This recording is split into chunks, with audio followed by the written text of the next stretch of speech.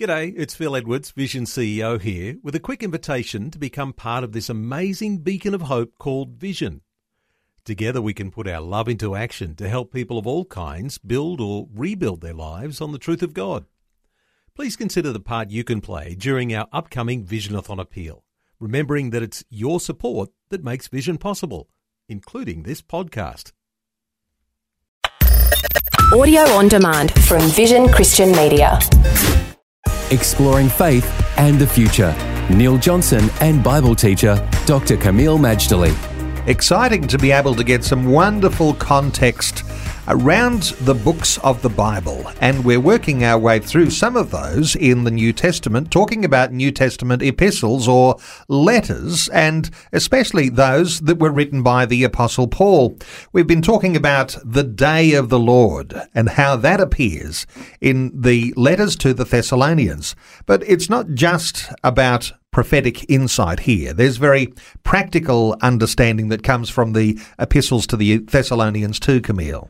That's right. As I've tried to stress before, the epistles, particularly those written by Paul, have a twin-fold purpose.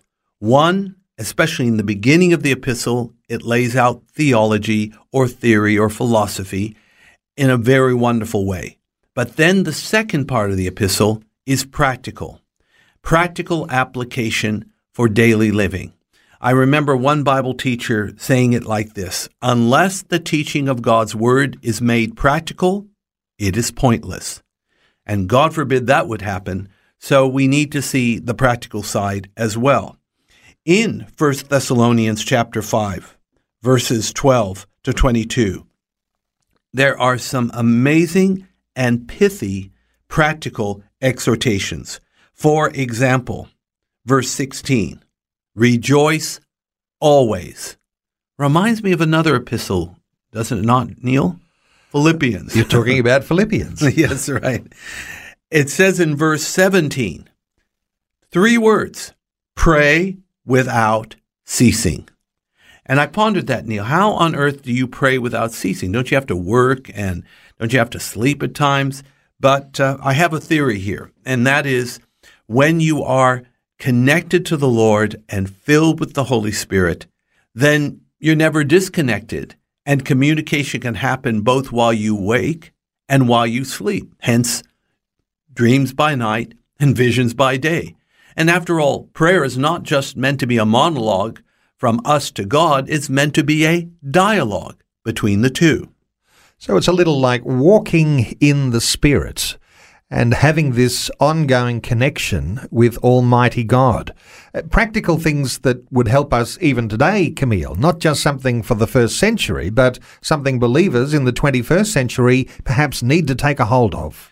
Well, they do. And let me just, with that in mind, mention a few others. Verse 18 of 1 Thessalonians 5, it says, in everything give thanks, for this is the will of God in Christ Jesus for you. I look at that verse. I have quoted it so many times.